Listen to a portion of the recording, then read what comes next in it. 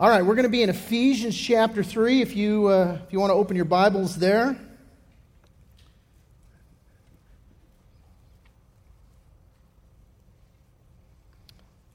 Ephesians chapter 3.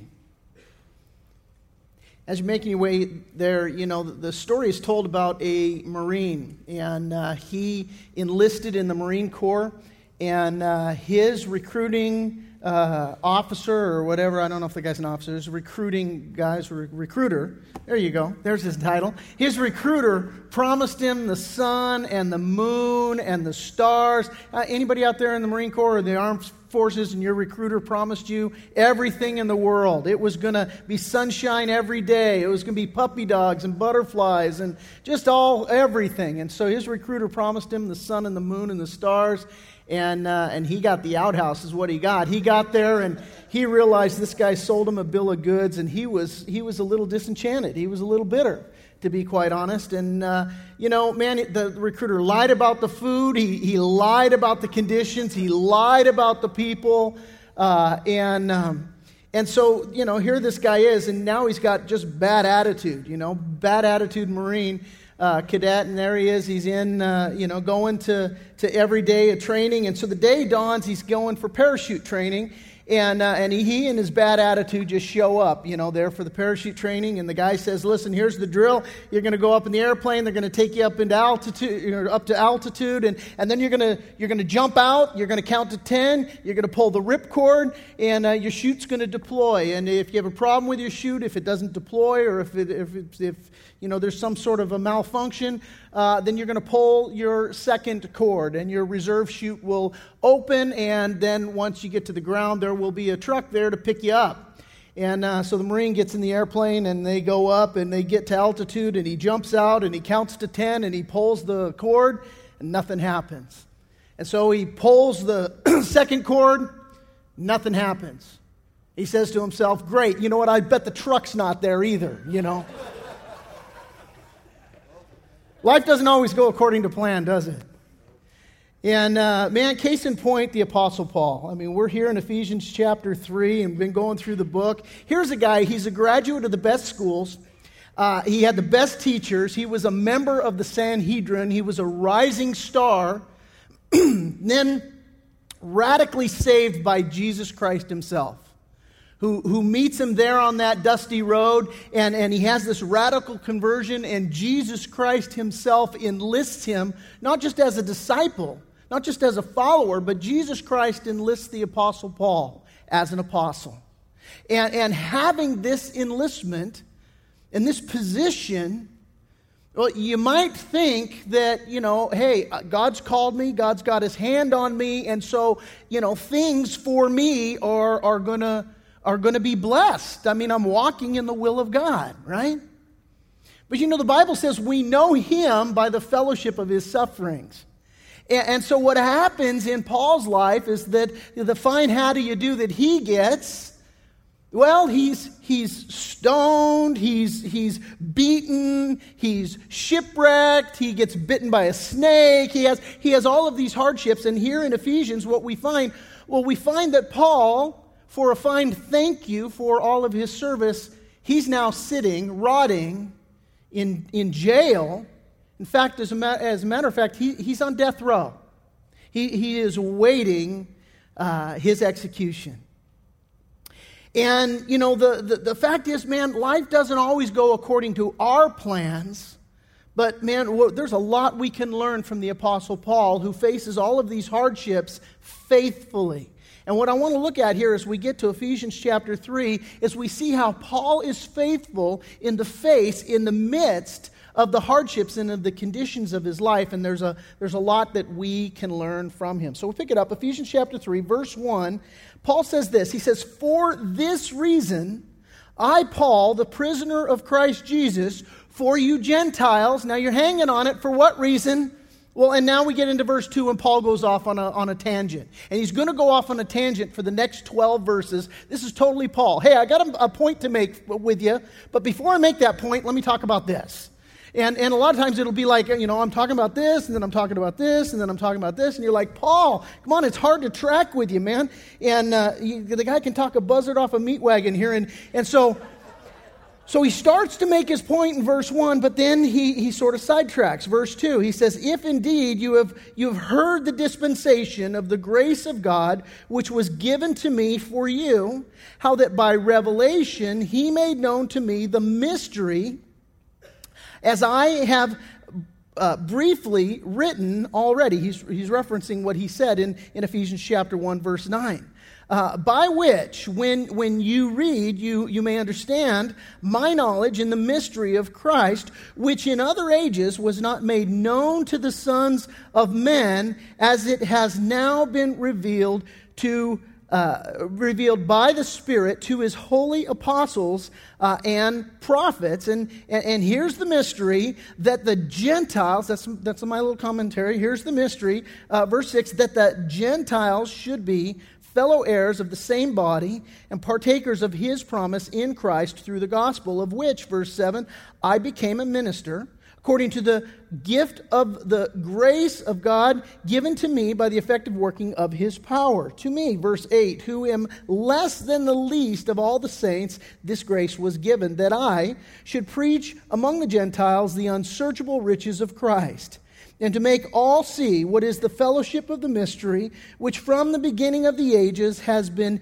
hidden in God, who created all things through Jesus Christ, to the intent that now the manifold wisdom of God might be made known by the church to the principalities and powers in the heavenly places, according to the eternal purpose which he accomplished in Christ Jesus our Lord, in whom we have boldness and access with confidence through him, or through faith in him.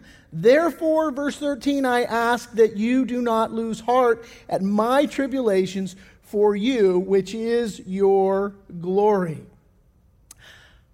Basically, Paul has gone off on this tangent, and his tangent is this. He's talking about how the Jew and the Gentile are made one in Jesus Christ. Paul says, listen, God gave me a revelation for you Gentiles, that he desires to make you fellow heirs. And I want you to notice there that Paul describes this in verse 2 as a dispensation of grace. You see that phrase, that dispensation of grace. If you want to maybe circle that word dispensation nearby, you could write this. You could write one who has been put in charge of something. The idea is this: hey, this is mine, and I'm going to dispense it to you, and I'm dispensing it to you with a commission, with a command, with a responsibility, with a stewardship. And so this is what Paul is saying. He's saying, hey, I have received a dispensation of grace. And the idea is that I've been put in charge of this, and I've been given the responsibility to steward an unveiled mystery. This is something that is in the Scriptures, but that God, by his Holy Spirit, had to unveil, because previous to this, we didn't get it. We didn't understand it. And Paul is like, I'm amazed that God unveiled it to me. And in unveiling it to me, in showing this to me, man, he's given me, this is a dispensation that I now have the responsibility to share with others. This is what I'm about to say, not in my notes, but the Holy Spirit brings it to my heart and to my mind. And this is, while it's not exactly the same thing, what happens sometimes is that we, in our relationship with the Lord, God will reveal something to us in his word. It's not the same thing in that, it's not some, otherwise now he's just revealed a mystery that nobody's ever known through the ages. But God reveals something to us. And some plain truth in his word. And it's just some fresh understanding that we'll go, oh, wow, look at this. This is amazing. And then what happens is, well, you've just received a dispensation from God. You have a responsibility now to share what God has revealed to you, what God has shown to you. And I want to ask for a show of hands, but how many of us have received from somebody who God has met them and God has dispensed some portion of his truth to them, and they, having received this, they share it with us, and it absolutely was exactly what we needed to hear. Again, not asking for a show of hands, but we've all experienced that, haven't we? And aren't we so grateful when somebody, having spent time with the Lord, God having revealed to them, they then share it with us. We're like, you have no idea how badly I needed to hear that right now. You have no idea how the Lord just ministered to my heart through you dispensing that truth, that thing that God had revealed to you. Well, this is what Paul is saying here, that he's received this dispensation of grace, and that, man, I have to steward this unveiled mystery. And here's the mystery. He says that the mystery is that by God's grace, the Gentiles could be saved, and not just saved, but that they could be made joint heirs into one body. And Paul's saying, this is the mystery that God has given to me. And so now we get to verse 14, and now Paul brings it back. He started, hey, listen, this is the reason, man, for this reason, verse 1, I, Paul, the prisoner of Christ Jesus, for you Gentiles. Yeah, Paul, what are you about to say? Well, he finally says it in verse 14, for this reason, I bow my knees to the Father of our Lord Jesus Christ. Now, if you have the King James Version, right there, it doesn't say reason, it says cause, for this cause. And I personally, I like that translation a little bit better. That, hey, man, Paul would say, man, I'm motivated by a cause, man. This cause is what spurs me on. This cause is what causes me to bow my knees. This is the cause. The dictionary defines cause this way. It says an ideal, a philosophy, or a movement that people serve with deep conviction. Now, what deep conviction is Paul talking about? Well, at the end of Ephesians chapter 2, he's just got finished talking about this cause, this idea that, man, it's the cause of Jesus Christ. It's the fact that Jew and Gentile can serve together as brothers and sisters in Christ, as fellow citizens of the kingdom of God. With Jesus Christ himself being in the mix as the chief cornerstone. And that, hey, together, we're joint heirs. We're being built together. Listen, we're being built together as a dwelling place for God. And this is a huge thing. This is a huge cause. That all of us together can be so submitted to the Lord and so in unity with one another and so much in harmony that we, by God's grace, can be not just part of his family, not just part of his kingdom, but we can be knit together as the very place where he himself abides. That's a huge thing. And this is the cause that Paul's talking about. And so, what I want to focus on isn't just that Paul served this cause. I want to focus on how he served the cause. That's critically important this morning. We're going to spend a lot of time looking at that. Not just that Paul served the cause, but how he served this cause. And so the first point, and I'll just have you write it down, is we're considering, man, how did Paul live? And this is the big question. Man, Paul was a faithful guy. Things didn't go according to plan in his life. He faced hardships. He faced trials. How did he live faithfully to God, facing these trials, facing these circumstances? Here's the first point. Paul maintained a Christ-centered perspective. Paul maintained a Christ-centered perspective. See, he says, again, for this reason, I, Paul, the prisoner of Jesus Christ, for you Gentiles, skipping to verse 14, for this reason, I bow my knees to the Father of our Lord Jesus Christ. Now, in the Greek, this verse 1, for this reason, I, Paul, the prisoner of Jesus Christ, for you Gentiles, the sentence structure indicates that Paul didn't see himself as a prisoner of Rome. This is known as a genitive originating cause. Okay, in the Greek, a genitive originating cause. You're like, what's that? Here's what it is. It's this because of this. That's what this is. It's this because of this. And what Paul is saying is that, listen, I'm here in prison. It's this. I'm in prison because of this, Jesus Christ. I'm not in prison because of Rome. I'm in prison because of Jesus. Now, let me expand on that because it's really important we get this idea. so when he adds to it, when he finally comes back to the point in verse 14, and he says, again, for this reason, I bow my knees to the Father of our Lord Jesus Christ. What he's talking about here is he's talking about, look, I'm bowing my knees to the idea of me being in prison. I'm bowing my knees to the fact that it's whatever Jesus requires. I'm not in prison because of Rome, and so this is my lot in life. He says, no, I'm in prison because of Jesus, and I bow my knee to that. That's what he's saying here. Now, what happens, you got to understand sort of the backstory here with Paul. In the book of Acts, in Acts chapter 21, Paul is returning to Jerusalem after his third missionary journey. And as he's making his way back to Jerusalem, he begins encountering these different disciples that he's ministered to along the way and so on. And so as he comes back, he's being warned over and over again, look, there's some hardship awaiting for you in Jerusalem. And so he rolls into this one particular town, and there's a guy named Agabus there.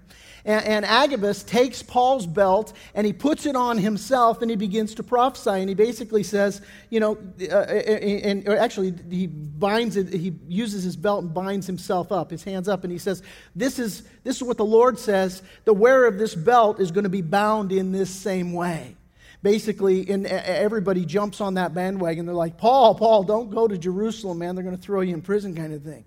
Here was Paul's response. He basically said, look, I'm ready not only to be jailed, but to even die for Jesus Christ. And so we get to the next chapter, Acts chapter 22, and it all starts coming down, man. And everything, just as it was prophesied, starts happening. And Paul there, he's longing to get to Jerusalem, gets to Jerusalem. He wants to go to the temple. He wants to worship the Lord. They've got several guys that he's bringing with him. And these were men that were Jews that had gone through the Jewish purification ceremonies and the whole bit. And so he's bringing them in. Well, the Jews started to make allegations that he was bringing in Gentiles into the sanctuary, into the tabernacle and so on. And they freaked out. They lost their mind. And so they start screaming, and there's this huge riot. And the Roman guards see Paul as the instigator of this unrest.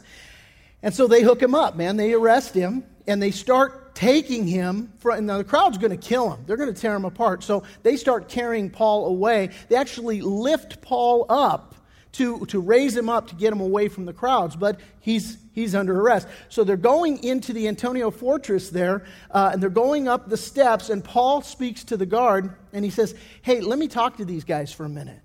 And the guy lets him. And so Paul turns around, and he begins to address them in their own tongue, and so they hear him speaking their own tongue, and so they all shut up, and now they want to listen. So when Paul's there, now Paul's a preacher, man. So, you got an audience of people. You're going to preach. So he starts preaching. He's talking about Jesus Christ and him crucified and all the thing. And the people, they're listening to it all. But then what happens is Paul gets to the point where he's telling them, look, here's what God has said to me. And this is what God has called me to do. And he mentions one word that completely is like light and dynamite. Gentiles. He tells them, look, God sent me to the Gentiles. He told me, I'm going to send you away to the Gentiles. And the moment he said the word that I was sent to the Gentiles, they lost their mind.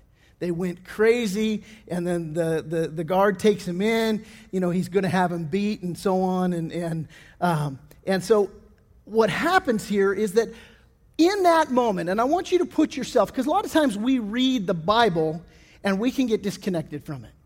And so what I want you to do is just considering that story and that experience of Paul, I want you to put yourself there in that. Now, you've been falsely accused because they told him, hey, you brought a Gentile into the sanctuary, and he didn't. So you might be tempted hey, let me speak to him. When you got everybody's attention, you might be tempted to say, hey, I'm falsely accused here. Because these guys, they're not Gentiles and all. And Paul didn't do that. Now, why didn't he do that? Well, it was going to take the focus off of what he was trying to communicate to them. Again, he's telling these Gentiles, listen, the Lord revealed a mystery to me. And so my responsibility is to share this mystery, and the mystery is that it's all part of God's plan, that Jew, Gentile, all made one, all part of the family of God, that God's salvation is not just for the Jew, but it's for the Gentile as well. Now, that's not a popular message, because the Jews thought, literally, that Gentiles were created just as firewood for hell. They thought that God created Gentiles. They taught that God created Gentiles just to make hell hot, and they were fuel. And so there was a hatred for the Gentile. And so when he said this, they lost their mind. And so what I want you to get here is that Paul he's wound up in prison as a direct result of his obedience to the Word of God and to the will of God. See, because when Jesus told him what he was called to do, it's just that. I mean, you look at Acts chapter 22, verse 21, when Paul articulates to these Jews what Jesus said to him. It's red letters in your Bible. I mean, these are the words of Jesus Christ to the Apostle Paul. You don't fudge on those. You don't kind of, let me just conveniently not mention that. Paul's saying, listen, you get me, you get all of me. I'm going to tell you exactly what God's called me to do, and I'm going to be matter of fact with it. And so Paul understands now, as we're here in Ephesians 3, and he's sitting on death row, Paul understands very clearly and without bitterness, hey, I'm here because of Jesus. Because Jesus told me to do this, and I was upfront about it, and I was doing my level best to be obedient to this. And as a fine, how do you do? What happens? Well, I got tossed in prison. But see, he's not bitter about it. That's why he says in verse 14, for this reason I bow my knees to the Father of our Lord Jesus Christ. The idea here, Paul's saying, look, I'm in prison, and so be it, man. Because this is what God told me to do. So I'm going to trust in God's sovereign working in my life. And that word sovereign is important here, because God has a sovereign will. And so Paul is saying, listen, if I'm a prisoner, I'm Jesus' prisoner. I'm not Rome's prisoner. And God's ordained this. God's allowed this. I'm not here because of Rome. I'm here as a prisoner because Jesus Christ put me in this Roman jail. Now, take a walk with the implications of that. See, because here's the thing. Perspective for us. I want you to hear this. This is important. Perspective for us as we're Christians, as we're going to live the Christian life, it's all important. See, because what happens is how we view and how we react to the circumstances in our life is more important than the circumstances themselves. Let me say that again. How we view and how we react to the circumstances is more important than the circumstances themselves. And so critically important that, man, if all we see is our immediate situation, if all we see is our circumstances, then our circumstances are going to control us. See, that's not the case with Paul. In chapter 1, verse 1, Paul says, listen, I am who I am because of the will of God. And now he says, I am where I am because of the will of God. Let me ask you, where are you? Where does God have you right now? See, this is an incredibly freeing thing when you think about this, that I am where I am because of the will of God. Immensely freeing. Several years ago, almost 7 years ago, God called me to plant this church. And at the time, I had a pretty sweet gig, And so, there I am. I'm comfortable. I have a job. I know where my paycheck is coming from. And we're doing a great work, man. I mean, God had done this awesome thing. And we saw this little church that we had started grow massively successful. And there I am in this comfortable position. God says to me one day, and it literally was one day, I came home and told my wife, yeah, we're moving. I don't know where, but God's told me that I'm done here, that I need to turn in my resignation here. And so now it's a lot easier to pull the trigger on that than it is to live through that. You know what I'm talking about? It's a lot easier to pull the trigger on something than it is to live through the consequences of that thing. And so there I am now. We're a couple of months into this thing. And everything is up in the air, man. I don't know where our paycheck's going to come from. I mean, I'm at this point in my life, I'm 40-something years old, and I'm thinking, well, what can I do to earn money? I mean, I used to be, firefighter. Well, nobody's hiring 40-year-old firefighters. The last I checked, I ain't going back there. And I don't know what God's going to do. All I know is He's called me to step out and do this. And I'll remember, man, the moment God spoke to me and He revealed this principle to me. And the principle that He revealed to me was, listen, man, you have to maintain a Christ-centered perspective. Because who called you to do this, Ted? Well, I'm like, well, you did, God. Don't you think, Ted, that if I called you to do this, that I'm going to take care of you? Yeah. See, and where my battle was I was worried about how I was going to hang on to all my stuff, frankly.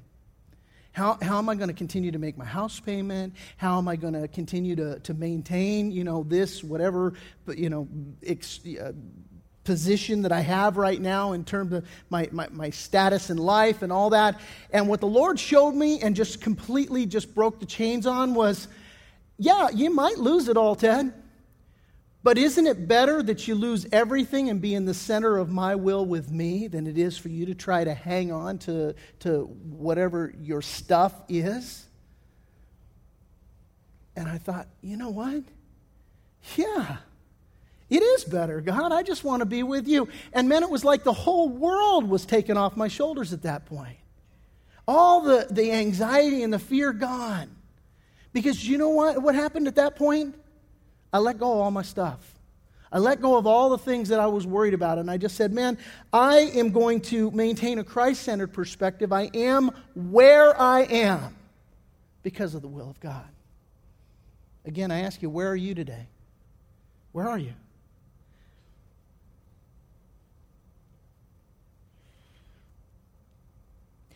God puts us where He wills. And I'll tell you, it's not always where we would choose, is it?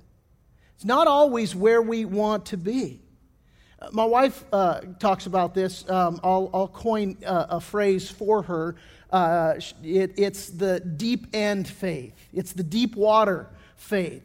Her own experience through this whole thing is she said, I like being in the shallow end where my feet can touch. This is where I'm comfortable. This is where I want to be. And she said, God keeps going, blink, and putting me in the deep end where my feet can't touch. She's like, I don't like the deep end. She says, adrenaline's overrated. I don't like that kind of, place to be.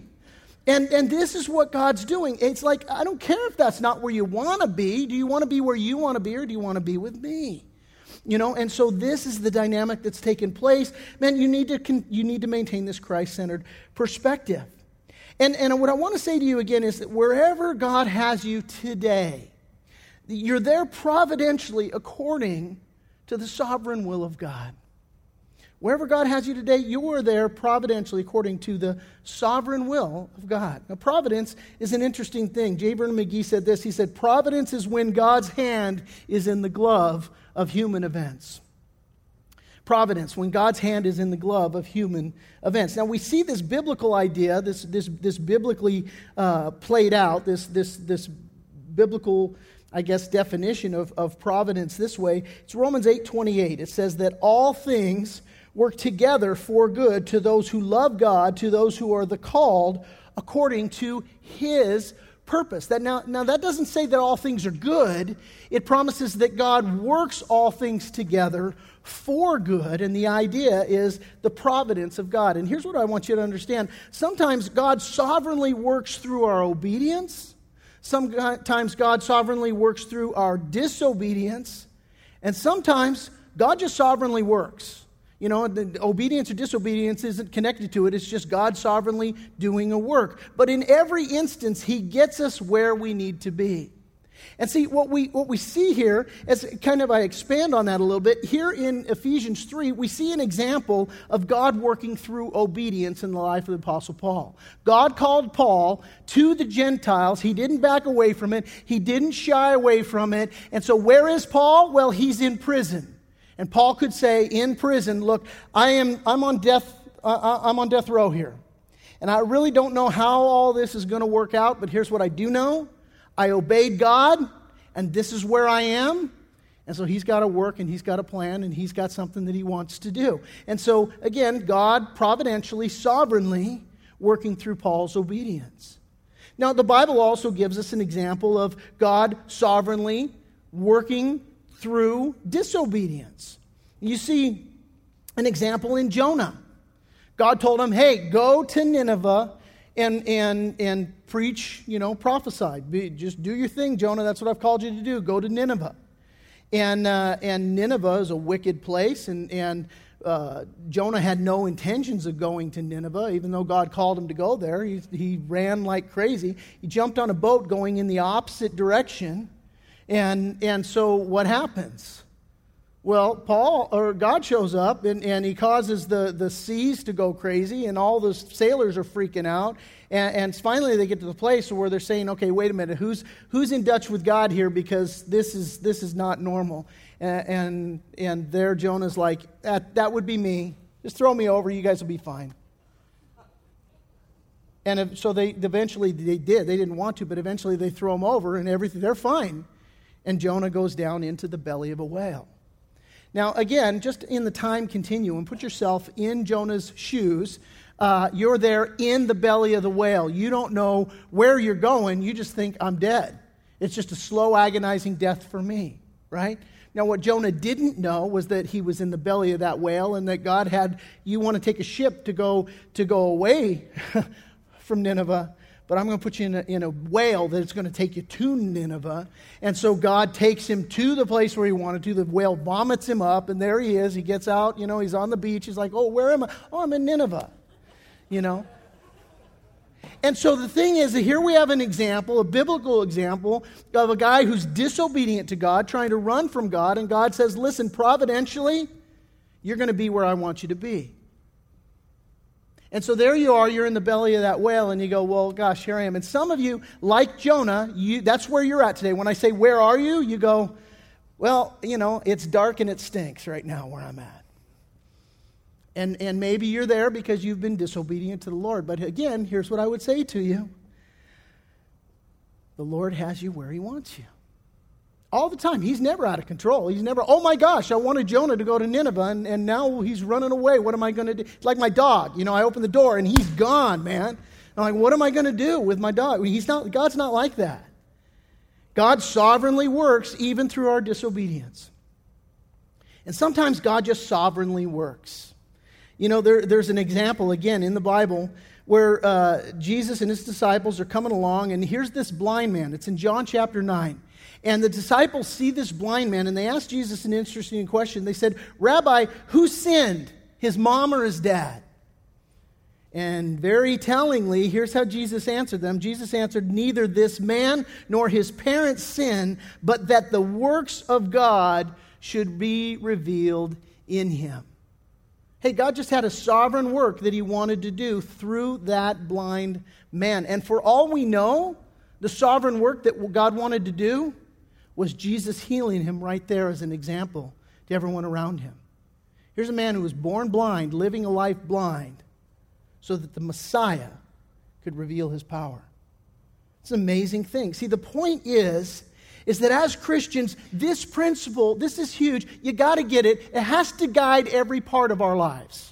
Because so often we live our lives as with a victim mentality, saying, well, this guy did this to me, that person did that to me, and I was just, it's some dude syndrome. When I was a paramedic, we'd find some guy, and he was all hacked up on the side of the road, and it was obviously a drug deal that went bad, and we'd say, what happened to you? He's like, I was just minding my own business, man, and then some dude, just jumped me. Yeah, and so the thing is that we as Christians, we got to understand we're not victims, man. It's not, it's not that, oh, this happened to me, this circumstance derailed me, woe is me, and now I'm just going to sit here and I'm going to lament. We got to understand wherever we're at, hey, that's where God's placed you right now. So man, you don't work for a boss, you work for Jesus. You don't serve at Awana for Pastor Darius. You serve at Awana for Jesus Christ. You don't tithe to Reliance Church.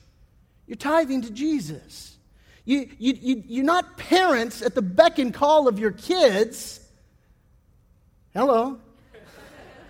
You're not a maid. You're not a butler for your kids' sake. You're not caring for them for their sake, for their happiness. No, listen, you're there for Jesus. He's entrusted these kids to you. I used to tell my kids all the time growing up, look, I'm not after your happiness. I'm after your holiness. I'm after your heart. My dad used to tell me that all the time. Listen, Teddy, you got to understand that you don't belong to me ultimately. You belong to the Lord. And He's just trusted you to me. And I'm going to give an account to the Lord someday for how I raise you.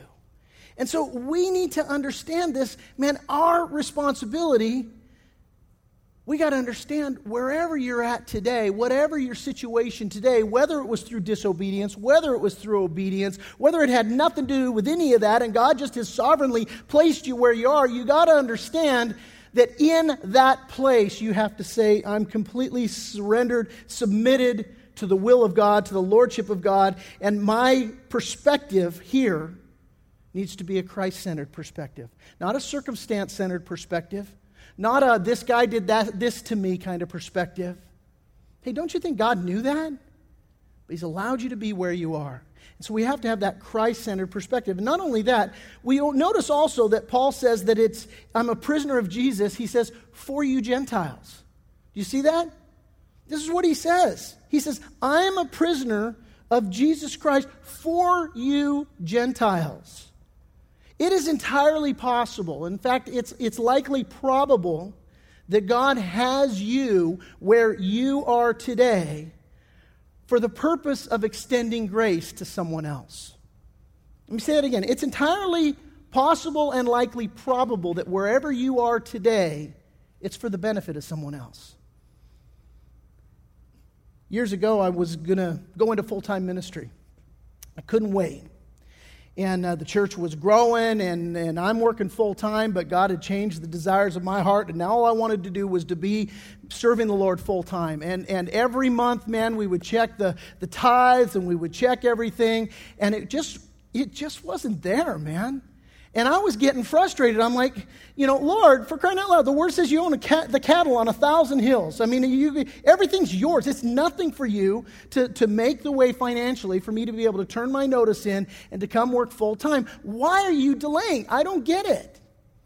And God left me in that position for a year. Well, I come to find out, from the benefit of hindsight, hindsight is always so wonderful because you can connect all the dots with hindsight.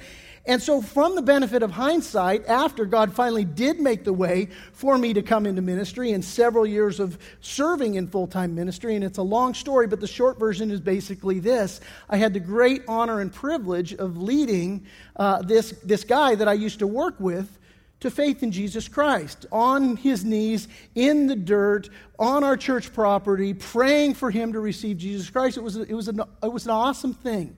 He and his wife just recently were here, just a few months ago, came to visit me. He's still walking with the Lord and all, and it's a beautiful thing. Guy's name is Roger. But, as I thought about it after the fact, and I kind of replayed the history of being with Roger, when I met him? I met him during that stupid year that God left me stuck in the fire department. And certainly with God, it's never one thing, it's a million things. But I can tell you absolutely for sure, one of the reasons why I was left there was for Roger. That I would come to know him, that I would develop a friendship with him, and that I would have the great honor and privilege to lead him to faith in Jesus Christ, from darkness to life. The man is a citizen of heaven. He's a child of God. He's going to live forever in eternity in the presence of the Lord. And the Bible says, in your presence is fullness of joy. The Bible talks about living outside the presence of God as well, that it's eternal torment. And I think about Roger and I think, what's a year? What's a year of God leaving me in a place I didn't want to be? And was that so bad? Really? I mean, it used to be my dream job. What's the big deal that God left me there?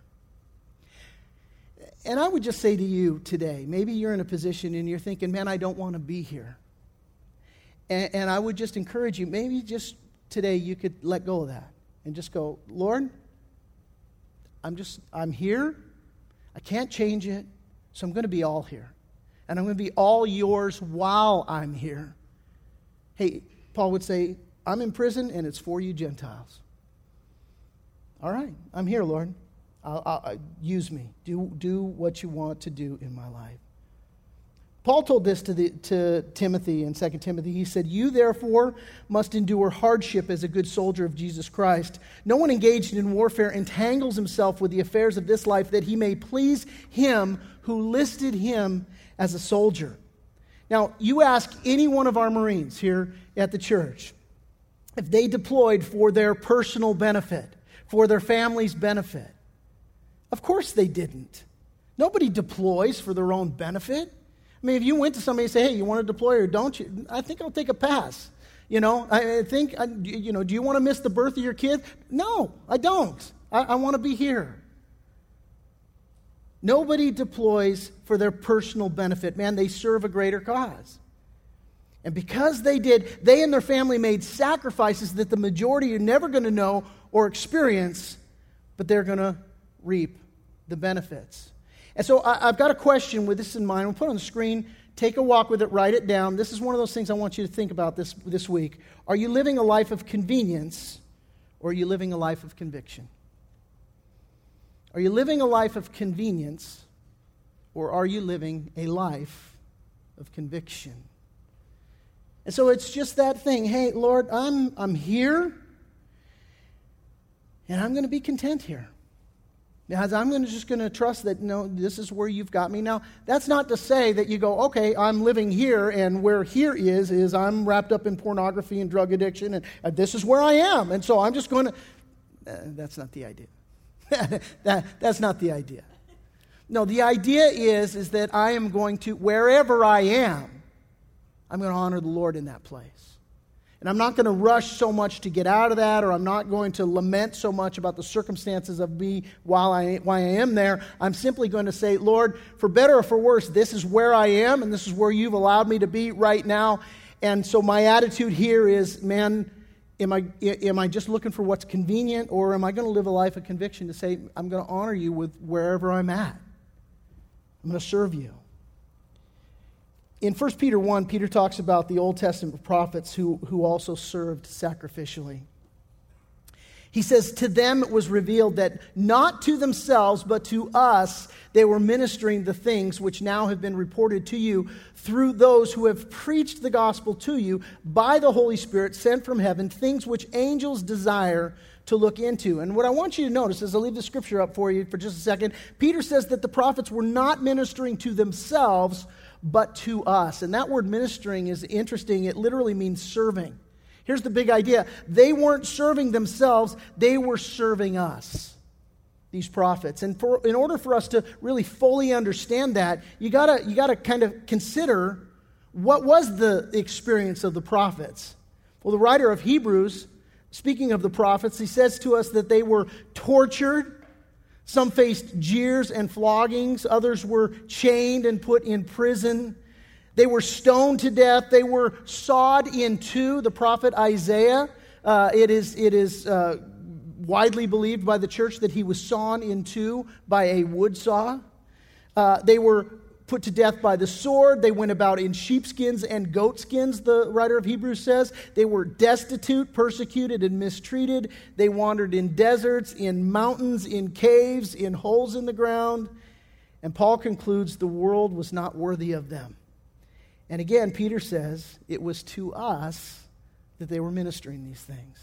They went through, they endured all of those things for our sake, for our benefit.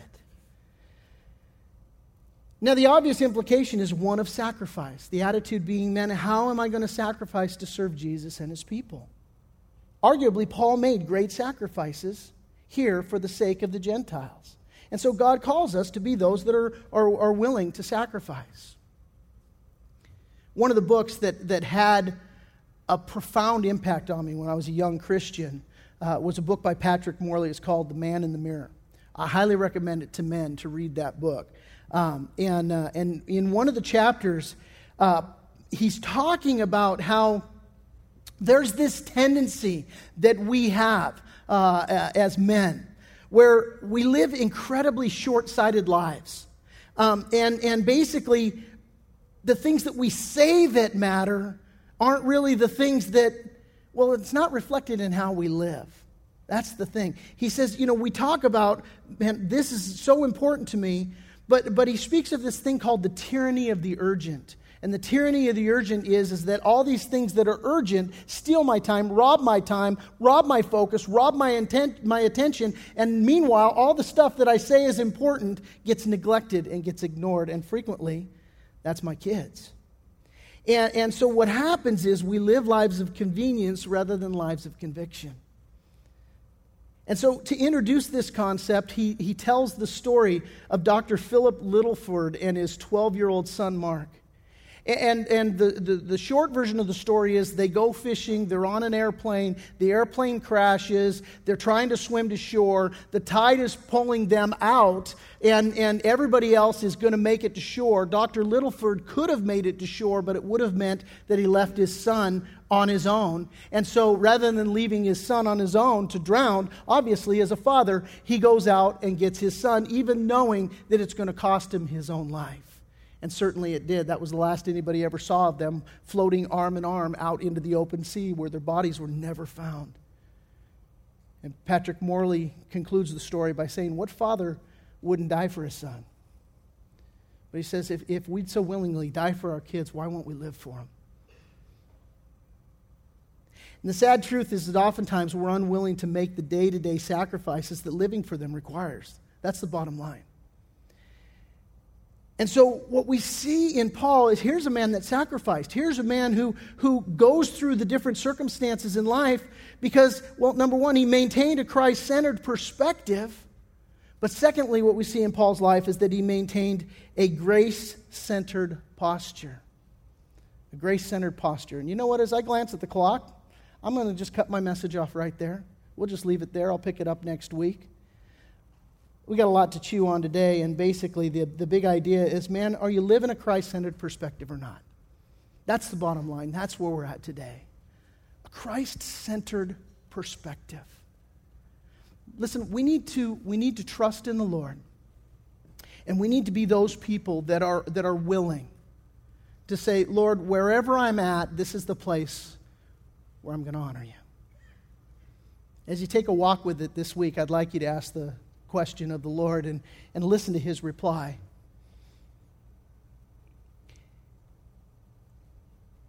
Am I all yours and completely surrendered to you in this place? Like Paul, am I a person who says, hey, I'm here because of and for Jesus Christ?